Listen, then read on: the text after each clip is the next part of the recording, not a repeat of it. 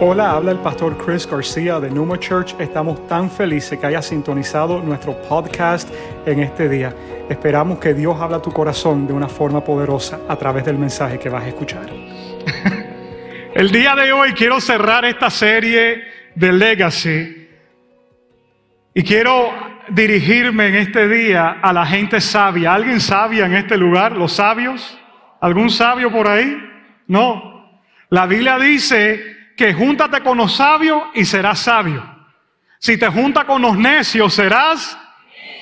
Mi abuela decía, dime con quién anda y te veré. La Biblia lo decía antes de mi vieja. Júntate con los sabios y serás sabio. Júntate con el necio y serás necio.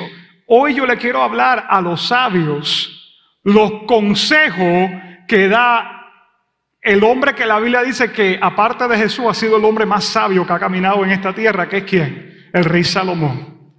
Y esta enseñanza yo le he puesto el sabio y sus consejos sobre el dinero.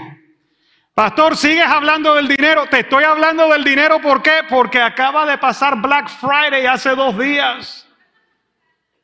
Y ahora te están metiendo las ventas por todos lados. El buzón mío está lleno de propaganda, de tiendas y de cosas para comprar. El tuyo también. Porque todo el mundo te está tratando de meter sus productos por los ojos y hacerte sentir que tú necesitas comprar eso. Y si tú no compras eso, tu vida no va a ser igual. El problema que tú no sabes es que cuando tú lo compres y tú pases a American Express y tú pases a Visa por ahí y tú pases a Mastercard por ahí, lo que a ti se te olvida con las promociones es que después de diciembre viene ¿qué mes? Enero. ¿Y sabe lo que llega en enero? Llega un bill así por el correo, así de largo, y tú dices, ¿y quién compró todo eso? ¿Y fuiste tú que le compraste regalos a medio mundo? Al tío que no hablas con él hace 7 años, a la abuela que acaba de llegar de Cuba, al amigo que vive al lado tuyo que quieres dar, y cuando viene a ver, llega enero y estás hasta aquí y no sabes qué hacer. Esto te lo voy a predicar porque si tú conoces a alguien que necesita el mensaje del día de hoy, esto no es para ti. De pronto tú conoces a alguien, entonces tú vas a tomar buenas notas para que tú le puedas compartir. Mira lo que dijo el pastor en mi iglesia el domingo acerca de cómo se maneja el dinero. Entonces, lo que te voy a compartir hoy son consejos sobre el dinero que da el rey Salomón. El hombre que la Biblia dice que fue el hombre más sabio. Para que tengan un contexto de lo que vamos a hablar aquí, la Biblia dice que Salomón, en un momento donde él tiene un encuentro con Dios, Salomón era hijo del rey David. Se crió bajo tremenda enseñanza de lo que era de Dios y tremendo ambiente de lo que era la presencia de Dios y lo que era la adoración. Era hijo de Betsabé, que fue la mujer con la que David cometió adulterio. El segundo hijo porque el primero lo perdieron. Pero la Biblia dice que Dios amaba a Salomón. Es más, él tenía un segundo nombre, Jedediah. Jedediah significa amado del Señor. Era un hombre que Dios amaba. Y en una noche el Señor se le aparece a Salomón en un sueño, después de que Salomón trajo una ofrenda, escúchame bien, de 1000 toros. ¿Tú te imaginas lo que son 1000 toros? Y tú dices, pastor, ¿para qué yo quiero 1000 toros? Esos 1000 toros los sacrificaban al Señor. Y cuando él trae esa ofrenda al Señor, el Señor le dice, pídeme lo que tú quieras y yo te lo daré. ¿Tú te imaginas que Dios te dé a ti un cheque en blanco así?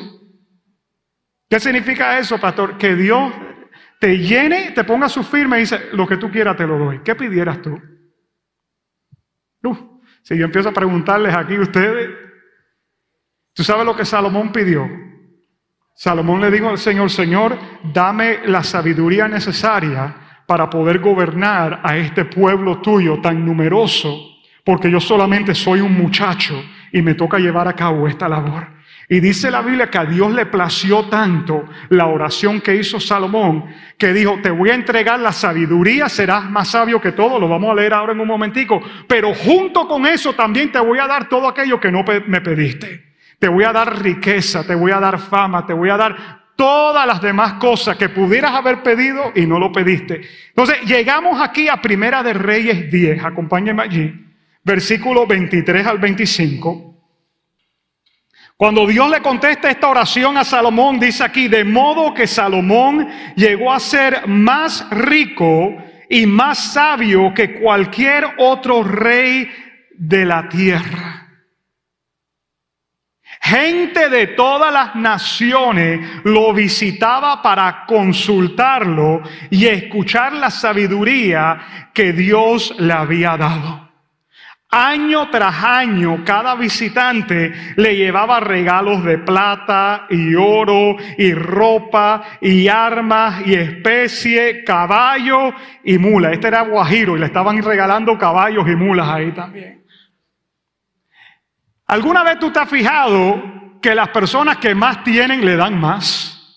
Y tú dices, a ese ni le hace falta y le están dando todas estas cosas. ¿Tú te has fijado eso en algún momento? Pues eso es lo que estaba pasando con Salomón aquí. ¿Salomón tenía alguna necesidad? Ninguna. Y le traían más oro. Y le traían más plata.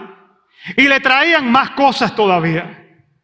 Y cuando yo miro la vida de Salomón, yo digo, espérate, aquí tiene que haber algo escondido, algo acerca de la forma que él caminaba, se llevaba a cabo las cosas, porque algo estaba pasando en la vida de él que nosotros como hijos de Dios necesitamos aprender. Es más, algo muy curioso en la Biblia, que está en Primera de Reyes 4:25, habla acerca del reino de Salomón. Mira lo que dice.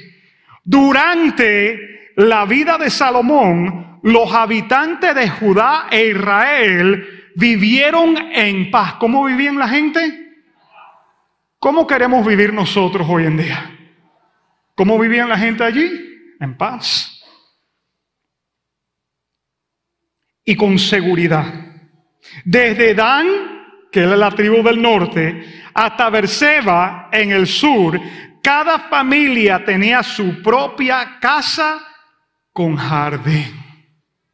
¿Tú te imaginas que tú seas parte de una nación y que cada habitante de esa nación tenga su propia casa con su propio jardín? Cuando habla de su propio jardín, lo que está diciendo es que tenía un patio para que jugaran los niños y salieran afuera y el perro pudiera estar ahí, y en ese entonces el chivo y la cabra y todo eso. Tenía su propio espacio. Una pregunta les voy a hacer en esta tarde. ¿Cuántos de los que están aquí son dueños de su propia casa? Levanten la mano. Tú eres dueño de tu propia casa. Ok, manténla en alto. Ok, miren esto. Ok, cuando digo dueño de tu propia casa, significa que no le pertenece al banco, sino que ya tú pagaste el mortgage. Levanta la mano. Ok, miren esto, se quedaron solamente como 4 o 5 manos levantadas de todas las que estaban levantadas antes. Ahora, los que por fe vamos a pagar nuestra casa y en un momento va a ser nuestra, levantemos la mano. Yo ahí me uno, Padre. All right. Estas personas que ya han pagado ya su casa, eso es una gran bendición, porque es lo que la Biblia dice, mírenme, que cada persona en Israel tenía bajo el reinado de Salomón. En otras palabras, si tú querías migrar a una nación en ese tiempo, te convenía migrar a Israel. No era los Estados Unidos, era ¿dónde? A esta tierra, donde había un rey tan sabio, escúchame, que las personas bajo su gobierno eran propietarios de su propia tierra. Y yo cuando miro esto, yo digo, Señor, ¿cuáles tienen que ser algunos de los factores que se estaban llevando a cabo para que esto se ocurriera? Bueno, una tiene que haber sido las políticas que él tenía puestas en lugar para que funcionara esa nación. Era el hombre más sabio. La forma que eso funcionaba era una cosa increíble. Número 2, la Biblia dice que el reinado de Salomón fue un reinado de paz. No hubo guerra durante sus 40 años como rey. Dice que había, ¿qué cosa? Había paz. ¿Qué es lo que pasa cuando una nación está en guerra todo el tiempo? Todo el dinero que se va en armamento y en esto y en guerra y en esto y lo otro. Bueno, mira esta nación, todas las guerras que se ha metido y todo lo que ha pasado. Pero lo tercero para mí es lo más importante.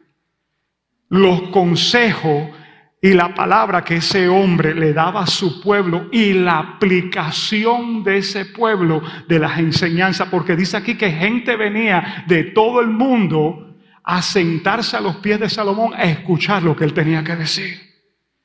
Y cuando ese hombre hablaba, era la sabiduría de Dios fluyendo a través de él. Así que en este día, mi gente, yo te voy a dar 3 consejos que Salomón da sobre el dinero, que yo creo que es conveniente para cada uno de nosotros hoy, antes que llegue la Navidad, papá.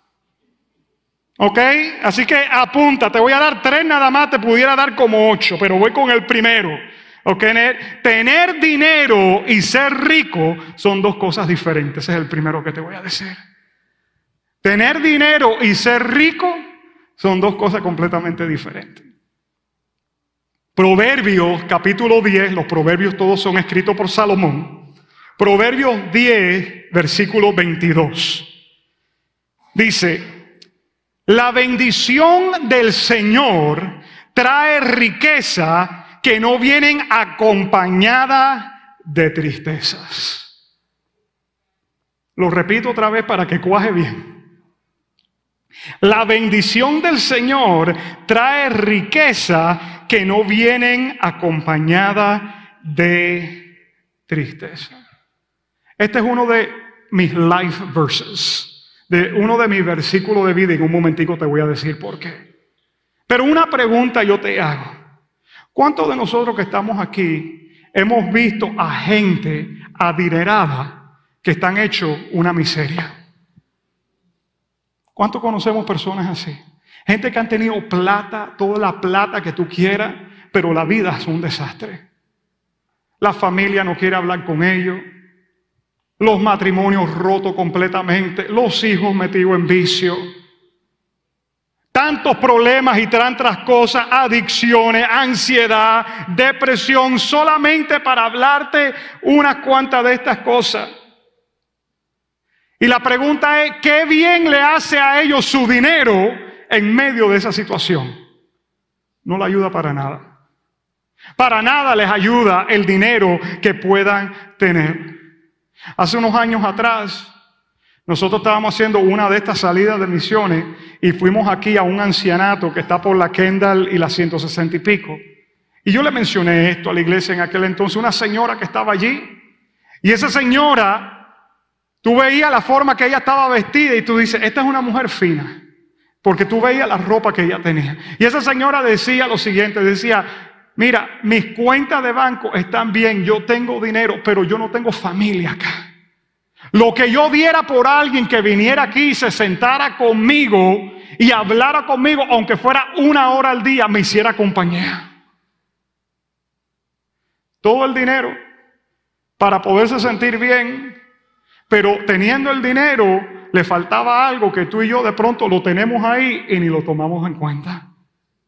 Hay una persona de esta iglesia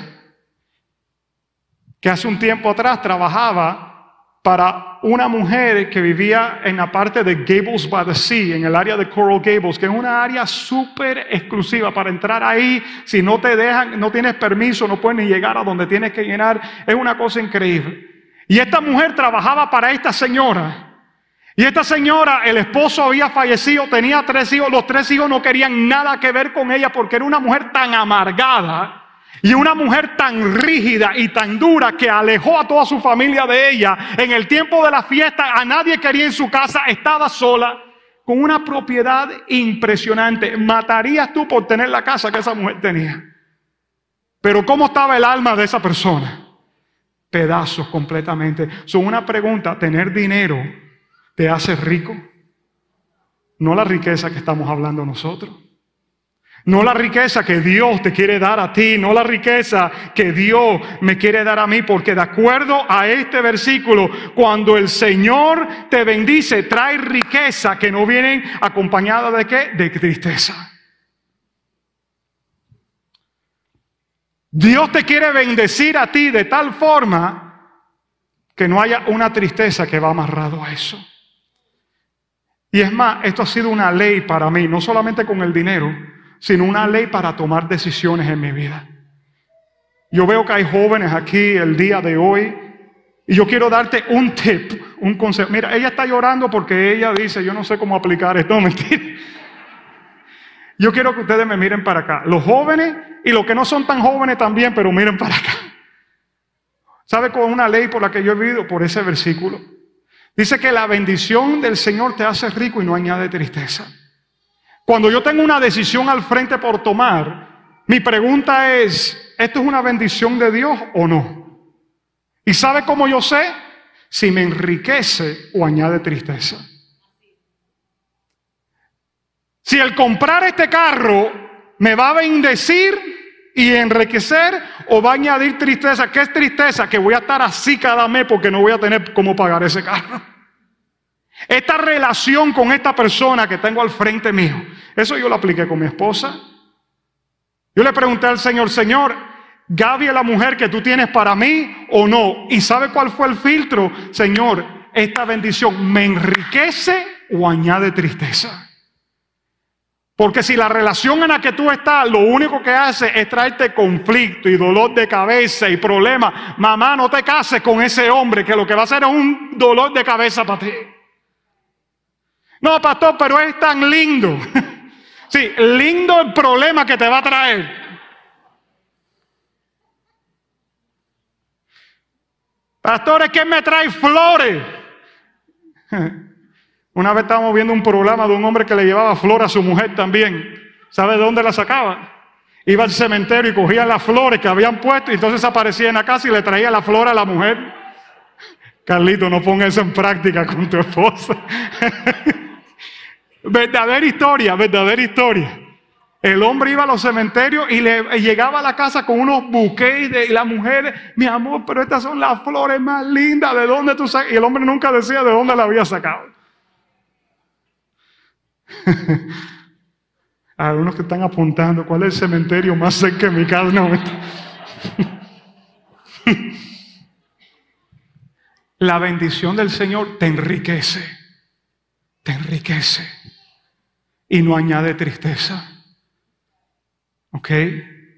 Si tú tienes que tener 3 trabajos para tener lo que tienes y está acabando contigo, quiero que sepas, esa no es la bendición de Dios.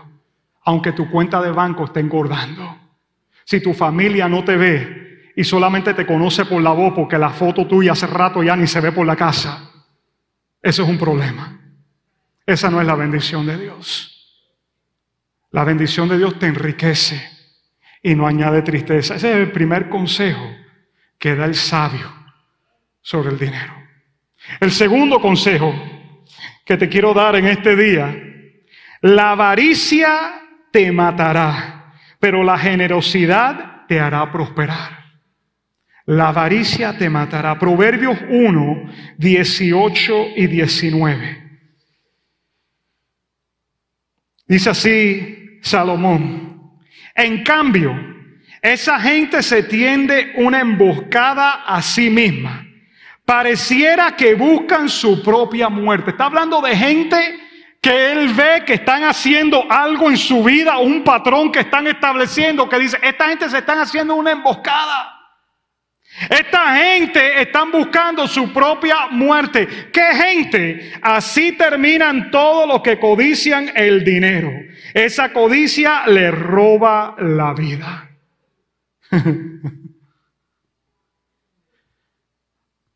¿Cuántos conoces que están perdiendo la vida por ahí?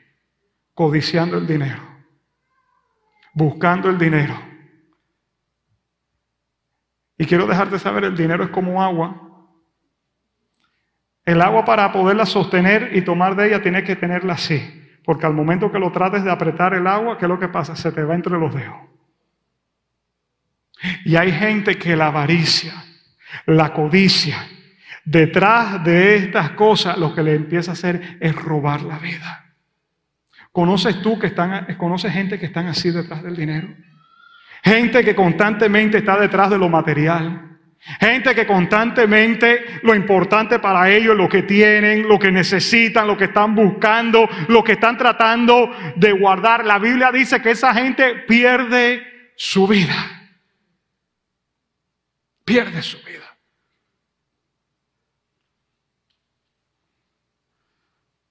Hace un tiempo atrás estábamos en la casa de unas personas muy adineradas en otro país. Y estas personas, la casa, una cosa de película. Pero era un temor y una seguridad por todos los lados, porque si pasa esto, si pasa lo otro. Él tenía un botón que si venía alguien a robarle o atacarle en la casa, él entraba a su cuarto, apretaba un botón y bajaban todas las cortinas y todo se convertía hermético en ese lugar. Una cosa impresionante. Y tú me preguntas a mí, yo no puedo vivir así. Yo no puedo mandar a alguien, si yo quiero ir a McDonald's, yo no puedo mandar a alguien 10 minutos a alguien para se asegure que el McDonald's esté bien para yo llegar ahí. Eso no es tener vida. Tú te conviertes esclavo de lo que tienes. Jesús encontró un día a un muchacho así. La Biblia le llama el joven rico. Joven habla de qué cosa? De inmadurez, falta de conocimiento, falta de sabiduría. El joven rico se le acerca a Jesús y le dice: Maestro, ¿qué tengo que hacer yo para heredar la vida eterna? Y Jesús le dice: ama, honra a tus padres, cumple la ley, haz esto. Y el muchacho le dice: Maestro, yo he hecho eso todo desde mi niñez. ¿Sabe lo que hace Jesús? Desde un aplauso. Y lo has hecho tremendo. Pero te falta una cosa. ¿Tú te imaginas un hombre que lo tiene todo? Los otros días yo estaba hablando con alguien de la iglesia que tiene un conocido que es una de esas personas que lo tiene todo. Y yo le decía: ¿cómo tú le predicas de Jesús a esa persona que dice que lo tiene todo? Eso es un lío. Porque esas personas se endiosan porque ellos son los mismos que se suplen sus necesidades. Y este joven rico, Jesús le dice: te falta una cosa. ¿Tú te imaginas cómo estaría? Sacó una libreta, un bolígrafo. Aquí vamos a escribir qué es lo que me falta para hoy mismo vamos a hacer eso. Y si hay que comprarlo, lo compramos ahora mismo y lo hacemos. Y el Señor le dice: ve y vende todo lo que tú tienes. Dale el dinero a los pobres y ven y sígueme. Así mismo como algunos de ustedes reaccionaron, así mismo reaccionó él también. Se le cayó la quijada al piso, los ojos se le salieron, los oídos. Y dice que el semblante de él se cayó y se fue. Porque dice la Biblia que tenía muchas posesiones. No tenía muchas posesiones. Muchas posesiones lo tenían a él. ¿Y qué es lo que estaba tratando de hacer Jesús? Liberarlo de eso. Lo quería hacer libre de lo que esas cosas, el materialismo había hecho en el corazón. Y le dice: papá, la forma de que tú seas libre de eso, deshazte de todo eso. Suelta todo eso. Pero la Biblia dice que él no lo pudo hacer. Que él se quedó amarrado a todas esas cosas.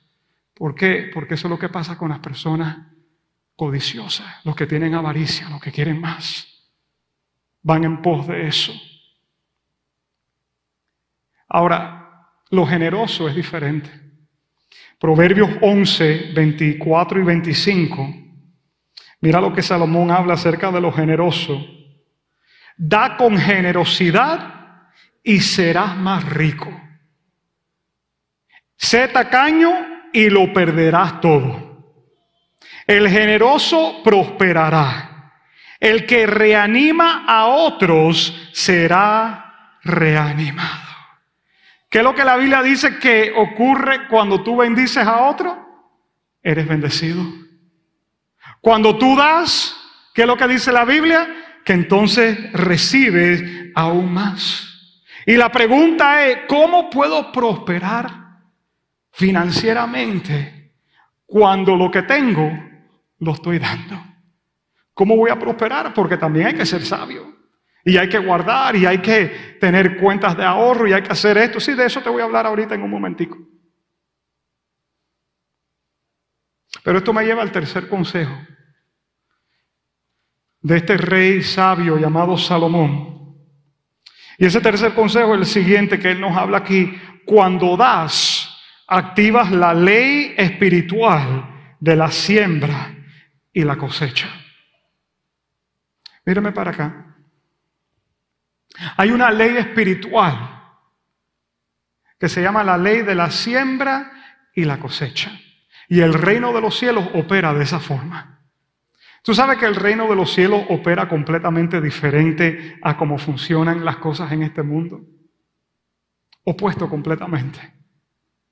En el reino de los cielos, para arriba no es para arriba. Para arriba es para ¿dónde? Para abajo, como dijo el payaso el día de ayer. Para arriba, para abajo. Yo estaba prestando atención.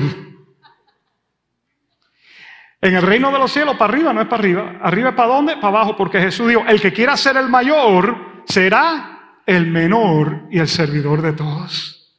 El reino opera diferente. Si alguien te hace algo, Jesús te dice, perdona a esa persona. En el mundo, ¿qué te dice? Si te hacen algo, oye papá, te toca tomar venganza porque aquí nadie va a velar por ti, a ti te toca cuidarte a ti mismo, vamos, y es completamente diferente. Te hacen algo, perdona. Y si te ofenden otra vez, pon la otra mejilla. Completamente lo opuesto. En los reinos de los cielos, si tú quieres tener y prosperar, ¿qué te toca hacer? Te toca dar y ser generoso. Te toca sembrar. La Biblia le llama ¿cómo? Le llama sembrar. Mira lo que dice Proverbios 3, versículos 9 y 10. Nuevamente, estoy leyendo Proverbios porque Proverbios fue escrito ¿por quién? Por Salomón. Y estos son los consejos de él. Aquí nos van a poner música romántica para que podamos tragar este trago un poco más sabroso.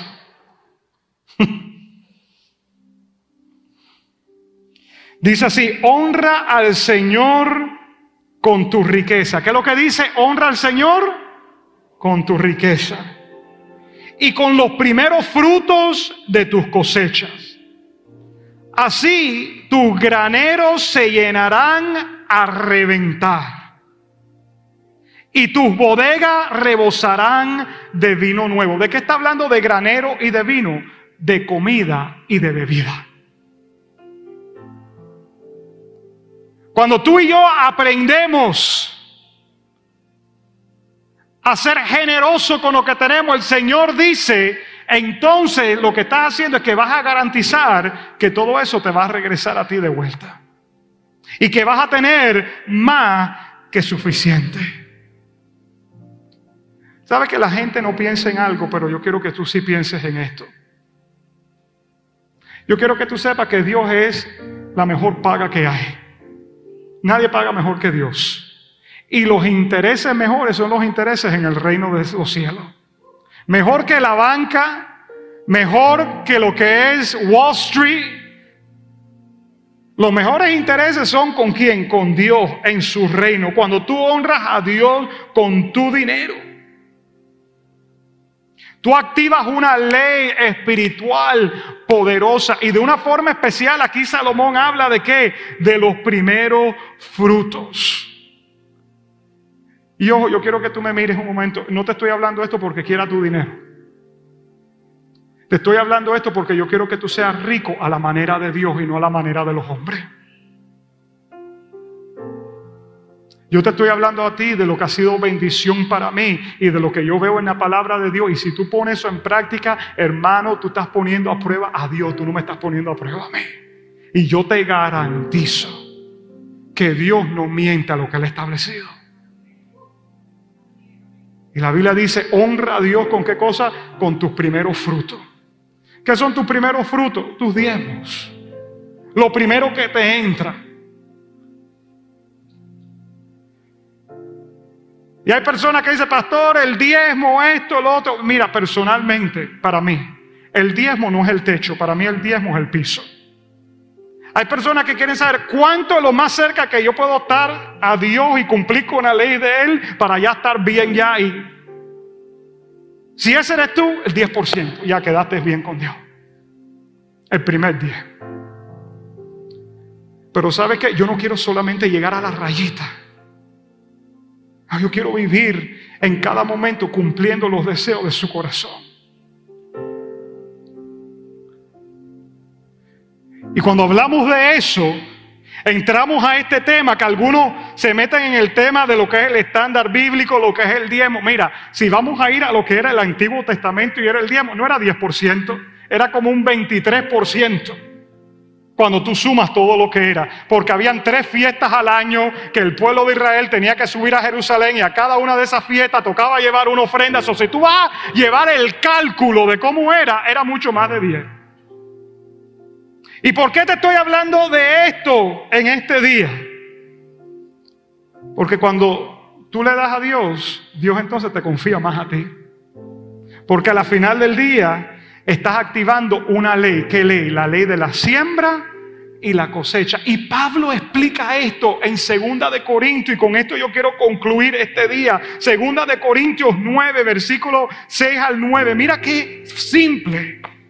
Dice Pablo, recuerden lo siguiente: un agricultor que siembra solo unas cuantas semillas obtendrá una cosecha pequeña. ¿Es obvio eso?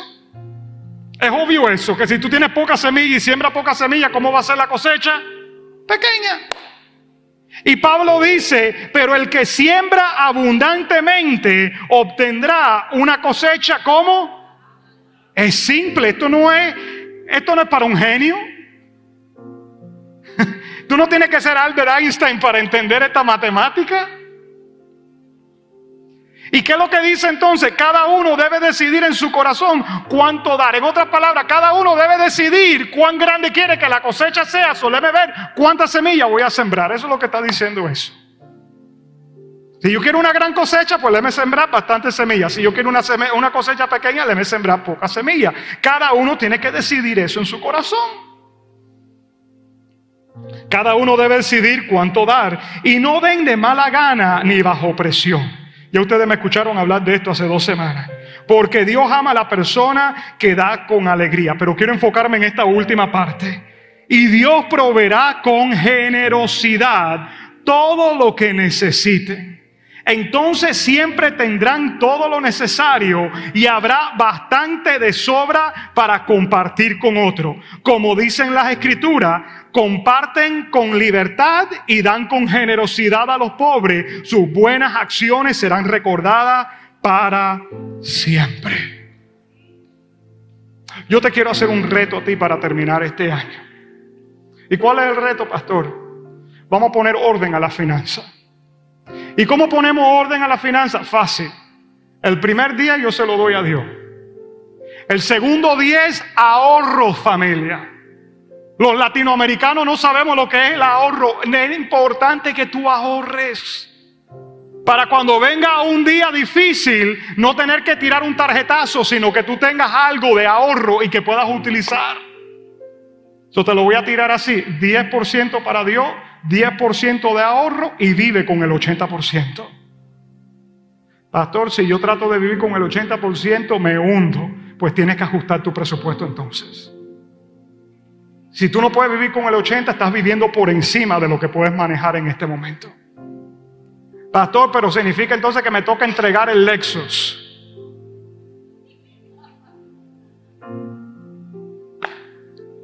¿Y qué te voy a decir, papá? Tú quieres tener un dolor de cabeza parqueado ahí al frente de la casa, pero se siente lindo para manejar. Pero cada vez que te montan eso, dame 2 aspirinas porque esto me tiene.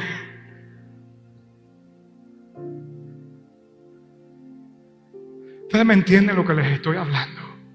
Nos toca tomar decisiones y nos toca ajustarnos. ¿Sabe una de las cosas que a mí me duele?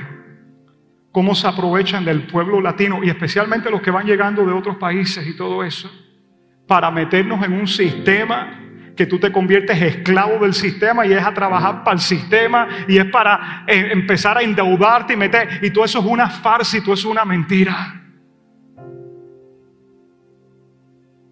Y te pintan todo esto como que va a ser bonito. No te metas en eso. ¿Por qué? Porque se aprovechan de la ignorancia nuestra, que no entendemos cómo la ley de Dios está establecida. Y si tú pones estas cosas en práctica, querido, yo te garantizo que te va a ir bien. ¿Por qué? Porque estás poniendo a Dios primero y el orden de Él lo estás trayendo a tu familia, a tu vida.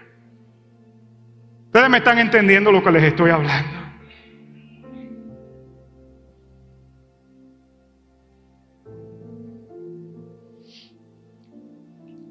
Y Dios proveerá con generosidad todo lo que necesitan.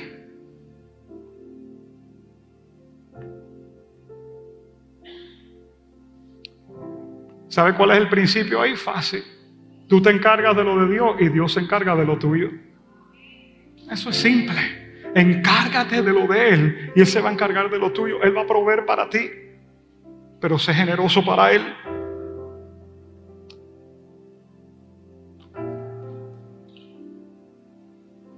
Tú sabes que Dios se complace cuando tú prosperas. Ya voy a concluir. Tranquilo, que Alemania todavía está esperando por nosotros. Hay un concepto que se metió en la iglesia, que mientras más pobre tú eres, más piadoso y más santo tú eres. Y quiero decirte algo, eso no lo veo yo en la palabra por ningún lado. Es más, mientras más pobre tú eres, menos tienes para dar para otro, porque lo que tienes tiene que ver cómo tú resuelves para ti. Y Dios quiere que tú y yo seamos, ¿qué cosa? Generosos. ¿Cómo tú sabes eso, pastor? Bueno, el Salmo 25, versículo 35, versículo 27, mira lo que dice. Pero lancen voces de alegría y regocijo los que quieren mi vindicación y digan para siempre, miren esto, exaltado sea el Señor, quien se deleita en el bienestar de su siervo. Dios se deleita, ¿qué cosa? En tu bienestar. Tú sabes que la palabra para prosperidad en hebreo, ¿sabe cuál es? Avanzar. Cuando a un judío tú le dices prosperar, la palabra para ellos prosperar es ¿qué cosa? Avanzar. ¿Tú sabes que Dios quiere que nosotros avancemos? Ahora va a comenzar el año. ¿Y sabe lo que hacemos al año? Al comienzo, resoluciones para el año nuevo. ¿Por qué? Porque hay ciertas cosas que hicimos este año que no nos resultaron. ¿Y qué es lo que queremos hacer? El próximo año yo no quiero perder tiempo. Nos toca que se ajustes. Dios quiere que tú y yo avancemos. Por eso yo te estoy hablando de esto hoy.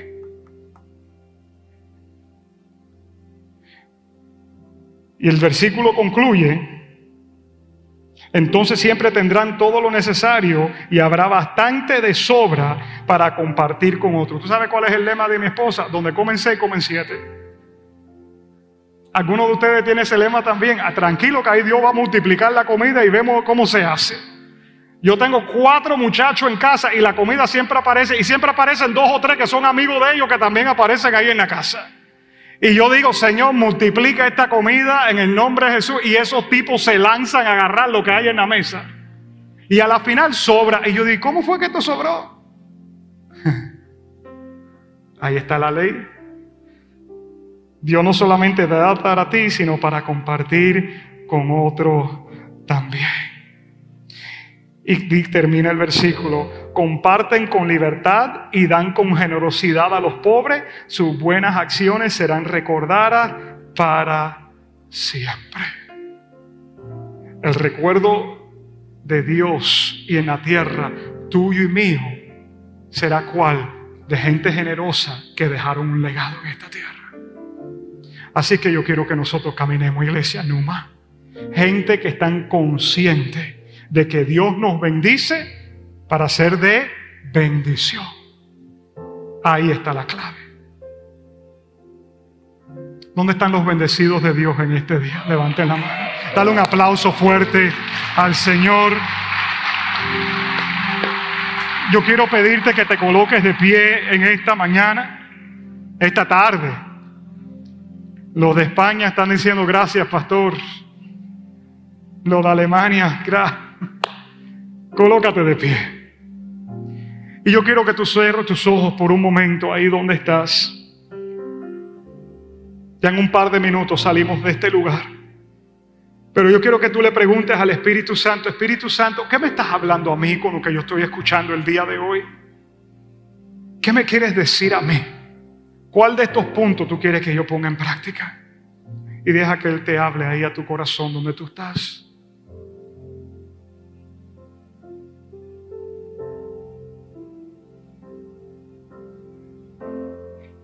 No puedo más si tú no estás.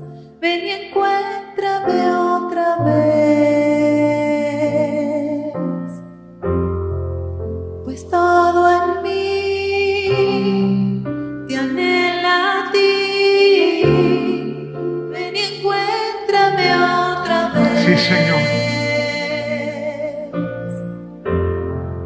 No puedo más si tú no estás.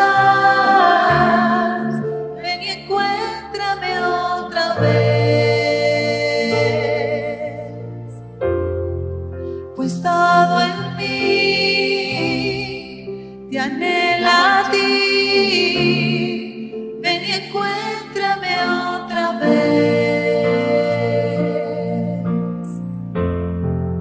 No puedo más si tú no estás. Ven y encuéntrame otra vez, pues todo en mí te anhela a ti. Ven y encuéntrame otra vez.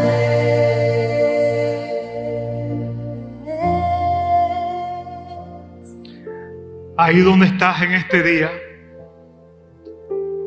cada vez que nosotros estamos delante del Señor, Dios quiere que nosotros tomemos decisiones para poder avanzar en nuestro caminar con Él. ¿Qué te está hablando a ti en este día y qué decisión te está llevando a tomar?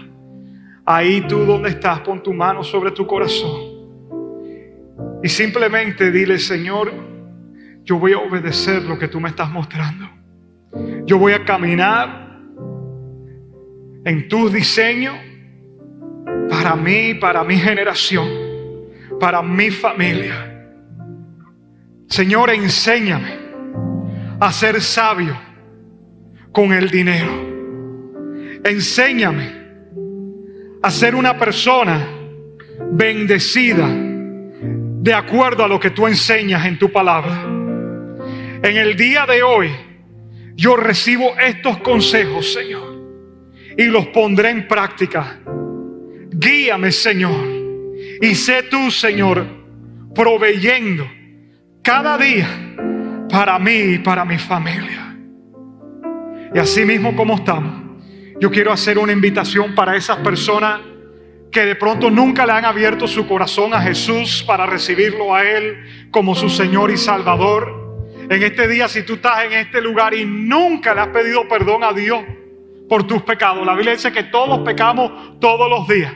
Pero también la Biblia dice que Dios envió a su Hijo para pagar por tus pecados y mis pecados. Y si hoy tú lo invitas a tu vida, lo recibes como tu Señor y Salvador, comienzas a seguir a Cristo, a partir de hoy la Biblia dice que tú te conviertes en un hijo o una hija de Dios y tus pecados quedan perdonados completamente para siempre. Y si hoy tú estás aquí y tú me dices: pastor, yo quiero tomar esa decisión, ahí donde tú estás, yo quiero dirigirte en una oración. Sea que estés aquí, sea que estés mirando por esa cámara.